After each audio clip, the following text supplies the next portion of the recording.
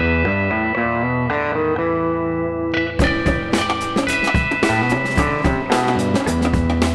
Catherine Amirfar.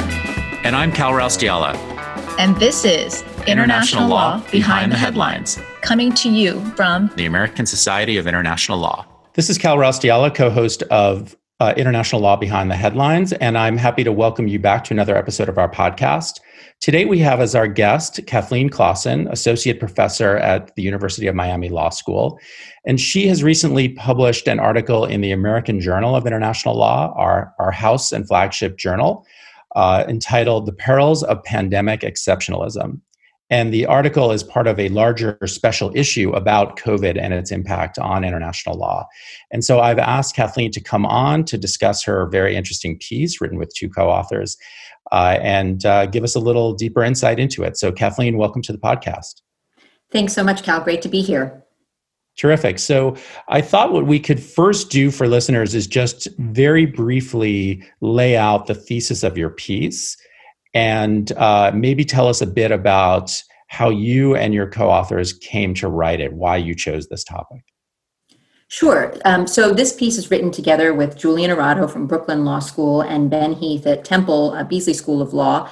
And this is a project that I think our work has been circling around for some time, our joint work. We've all sort of been thinking in this space. And so it was such a pleasure to have the opportunity to write it together and to be a part of this terrific agora. We were so honored to be in this great group of pieces covering the pandemic and international law.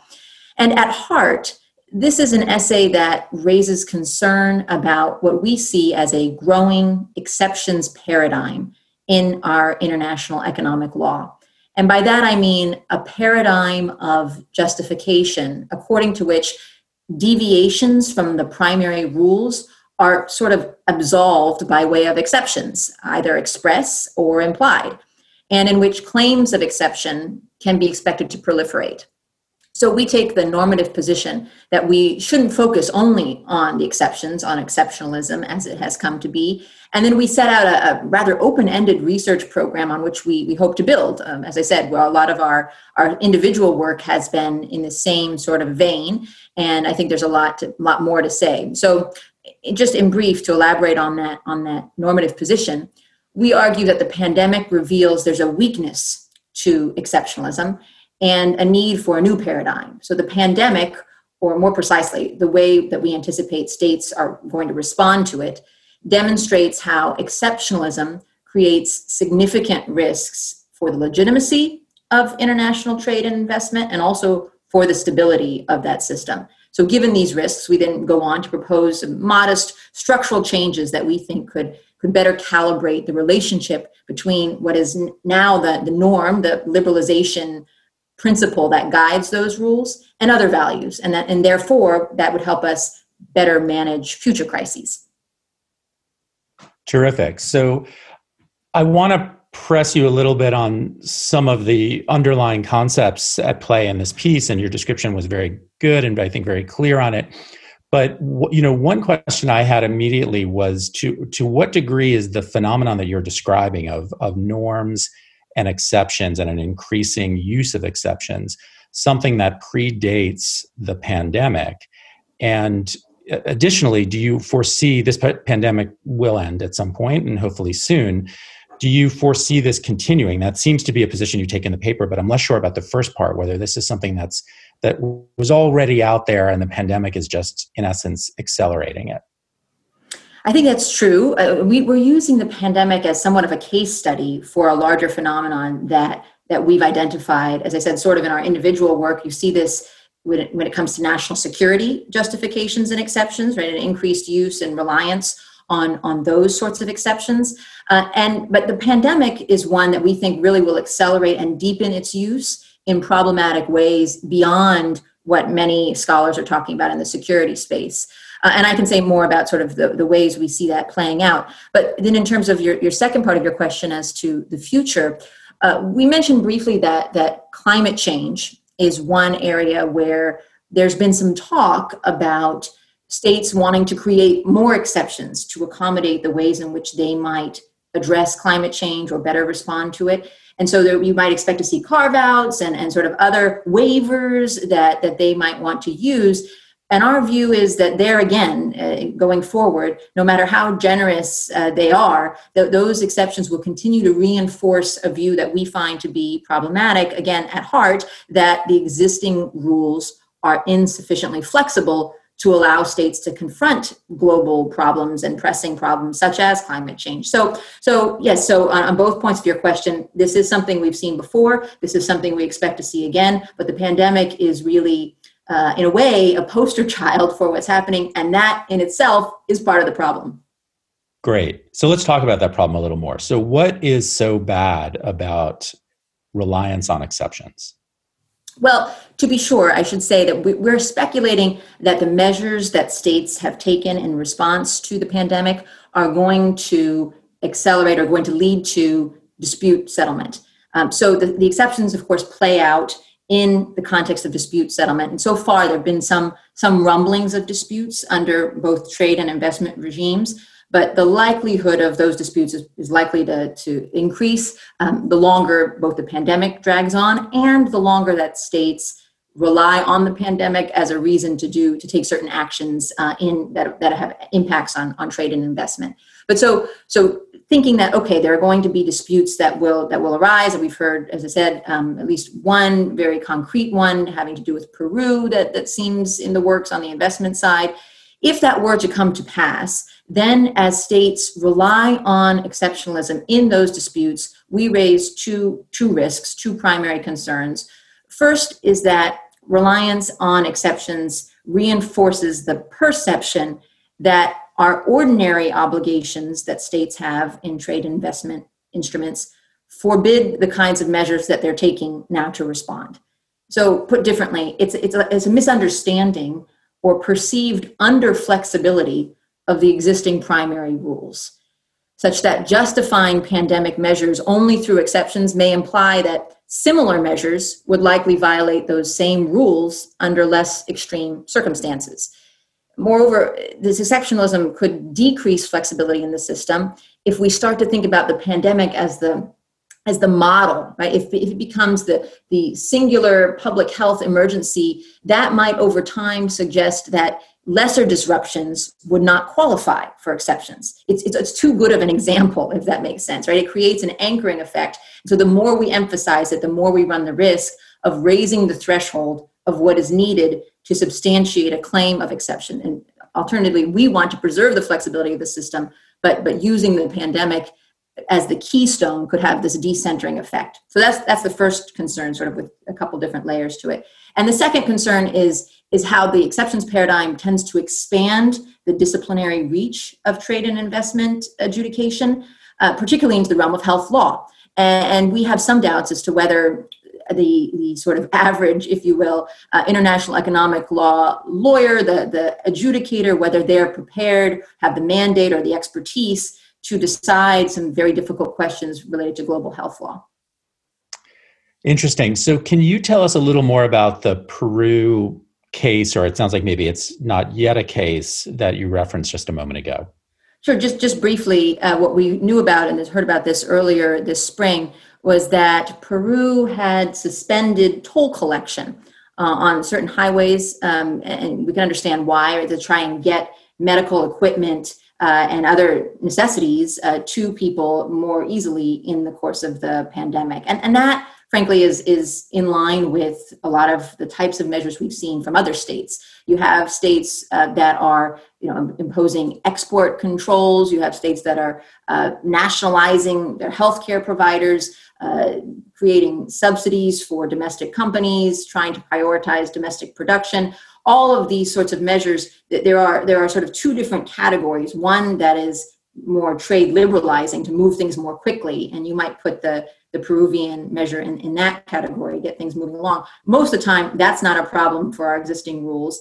But on the other hand, you have these more restrictive measures, the export controls, the compulsory restrictions and cancellations of public contracts that tend to be more problematic. In the case of the Peruvian one, it's a potential investment concern because it turns out that the highway toll collection system was partly owned by private foreign private investors. And so, right, then they lose that revenue, and there's the potential for an investment case where investors, for folks who are familiar with international investment law will know, investors are able to raise claims either of expropriation if they can't make their products anymore due to the government measure, or if their business gets nationalized, or a failure on the part of the state to provide full protection or security, fair and equitable treatment, some of the key protections under bilateral investment treaties. So foreign investors have the opportunity to then bring those cases against the state. And so that's what we've heard from these foreign toll collection companies working in Peru in response to the Peruvian measure to stop the collection of tolls.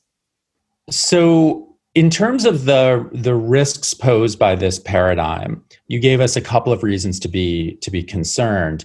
But I want to understand the paradigm itself a little bit better, and I guess what the alternatives are. So can you explain what you think is a better alternative to, I can imagine someone stepping back and saying, well, we have rules and we have exceptions. That's a pretty standard way of thinking about the use of rules. But you're kind of refining that concept a little bit and critiquing it. Give us an alternative that you prefer and explain why it's better. Sure. So just to elaborate very briefly on the types of rules we're talking about and types of exceptions for those working outside this space, under our existing international economic law regime, particularly the rules of the World Trade Organization and international investment agreements that I mentioned a moment ago, we do allow certain types of measures like those that have been used, that I referred to, by states already in this pandemic, that we permit prohibitions or restrictions on exports of products, for example, but only when those are temporarily applied, or they're limited to essential products, or there's certain criteria that they must follow.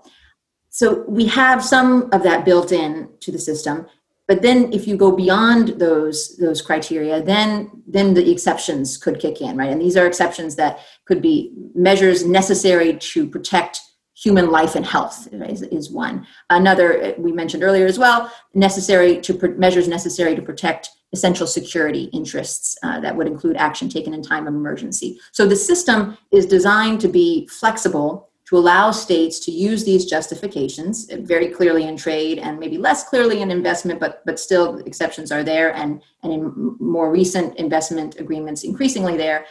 And more than that, again, they're likely to be relied upon in response to the pandemic. And some states have notified certain measures they've taken to the WTO and mentioned that they're operating under the exception. But we see that as a double-edged sword, because on the one hand, it does provide the flexibility that they need to act, but on the other hand, it has those risks that we just discussed. So what do we do instead? That's not to say there's no place for exceptions, but we make three recommendations: near term, medium term, and long term. In the near term is a recommendation that actors in the system reconsider the division of labor, so to speak, between rules and exceptions. That is, exceptions aren't the only way to accommodate extraordinary events like the pandemic. And so now may be the time to sort of resuscitate the view that has been a minority view, I think it's fair to say, that trade adjudicators, for example, should consider regulatory aims, whereas they tend to only consider regulatory effects under our trade jurisprudence, if I can use the term, when they're deciding whether a measure discriminates, for example, against like products, one typical analysis that you see in trade law. Or investment law, we could ask whether obligations like fair and equitable treatment ought to impose a blanket and justiciable requirement of reasonableness toward foreign investors, or whether its application should be more limited on its face. So there's space within our existing primary rules that could accommodate some of these measures without having us resort to exceptions as we tend to do. So that's the near-term recommendation. In the medium term, we point to this over-reliance on dispute settlement. As I was saying, this all will play out in cases that we think are likely to arise as time goes on here. And another lesson from the pandemic is that cooperation is key in this space and time.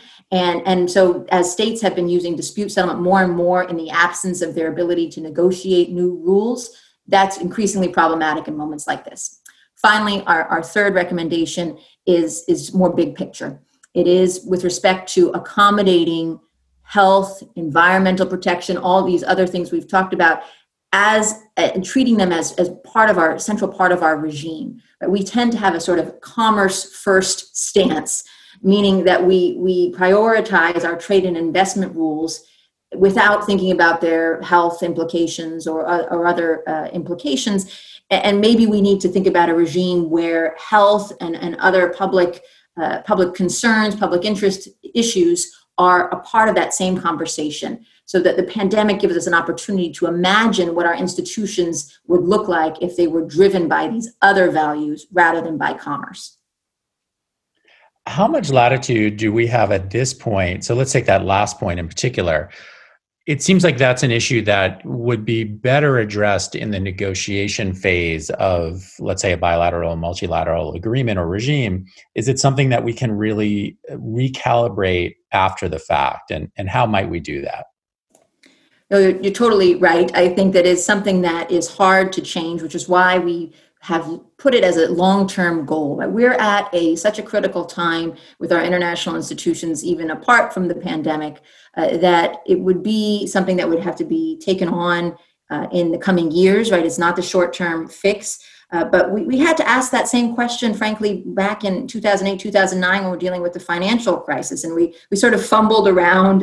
And so these health and science questions are even more challenging. We haven't wrestled with them. But if there's any sign that we need to do that better, it is this one. And so I'm hopeful. I think we would suggest that there's more space to do that, even if it takes some time till the political ingredients align. Great. And so just as a kind of leading towards the end of our discussion, you talk about both trade and investment in your piece. I'm assuming those are the only two areas that you're focused on, but if there's another, let me know. But between the two, which seems to have the bigger problem with regard to this kind of peril of exceptionalism? Those are the two areas on which we focus. It's true. There are different incentives in each, and maybe it's worth just saying a bit about that. Of course, in the trade context, as listeners will be aware, the disputes would be between states. And when our WTO or under our free trade agreements, the typical approach here is states bringing disputes against other states for measures they have undertaken. And in that context, there's less rumblings, to use my earlier term. There are fewer rumblings about the possibility of disputes at this present moment related to the pandemic, possibly under a sort of glass house theory, right? That everyone is trying to address the current problems. States are doing everything they can. They're undertaking all sorts of measures. And so maybe there's a bit of a latitude there, or some, give a free pass to each other now and look the other way until we get a little farther down the road. Now, I do think, as I said earlier, that could change the longer that states have to deal with this, and the more they might use theoretically pandemic-related measures as a veil for what are really protectionist measures are part of another agenda. But at the moment, I think there's little incentive there for states to be complaining about each other's different measures. On the investment side, and the Peru example that we mentioned is a good one in this respect, because the incentives are entirely different, where we have now private investors that have been harmed, right? Private investors that they're at risk of closing, they experience huge losses. Whatever the case may be, they have no glass house problems to deal with, right? They're only worried about their own survivals. And in that instance, that might be a place where we see greater incidence of dispute settlement. That is, there's less reason for investors not to sort of push on that opportunity than there would be in the trade space. So I think that's probably a part of it. I should also just say that there are contexts outside of the trade and investment dispute settlement contexts where states are certainly trying to be responsive. And so we we may see other opportunities outside of these regimes where states try to balance the need for to respond to COVID with some of these other concerns. So you see, for example, the G20 has put out a few statements about what states could do to help avoid problems and what they should be doing to respond better to COVID while not running afoul of the rules. And so a general sort of conversation, I think, is ongoing among states that we're working on this together, we're all in this together, and no matter what happens sort of in our dispute settlement systems, there is some diplomatic effort underway to get through the crisis together. But it does sound like in the investment context, it may be more difficult to recalibrate in the way you're proposing because it is so much more decentralized and because the actors are so much more decentralized. Is that your impression, that it may be more promising in trade, putting aside all the problems the WTO, for example, faces at the moment? Yes, that's true. It's more complicated at a few different levels. The one that you mentioned is one. I didn't describe this earlier, but there are the exceptions within the investment regime are slightly more complicated in the way that they're either the way the jurisprudence, so to speak, has proceeded in that area, as well as the change over time of what we've seen in investment agreements as to whether they have explicit exceptions and what they say. So it's slightly differently situated in that respect as well. You're right that probably the bigger obstacle in the trade space is the current larger trade politics situation. But right, there's the greater risk for litigation and investment, and the more difficulty likewise in making changes there. On the other hand, the investment regime characterized by, as you said, this decentralized system also means that they're characterized by largely bilateral agreements. And theoretically, bilateral agreements should be an area where you could have more flexibility to make changes than you would in the trade system, where you need a multilateral response, right? It's largely done by consensus. So the negotiating space on the investment side should be somewhat easier and more responsive than maybe what we're seeing in trade. So it's not all negative, as to say there could be some change happening in the investment space, but that comes more easily than in trade. Great. Well, Kathleen, thank you so much for coming on, and really interesting and thought-provoking piece in the current issue of the American Journal. And we hope to have you back on the podcast sometime soon. Thanks so much, Cal. And also on behalf of Julian and Ben, thanks for thinking of our essay. It's been such a pleasure to speak with you today. Great.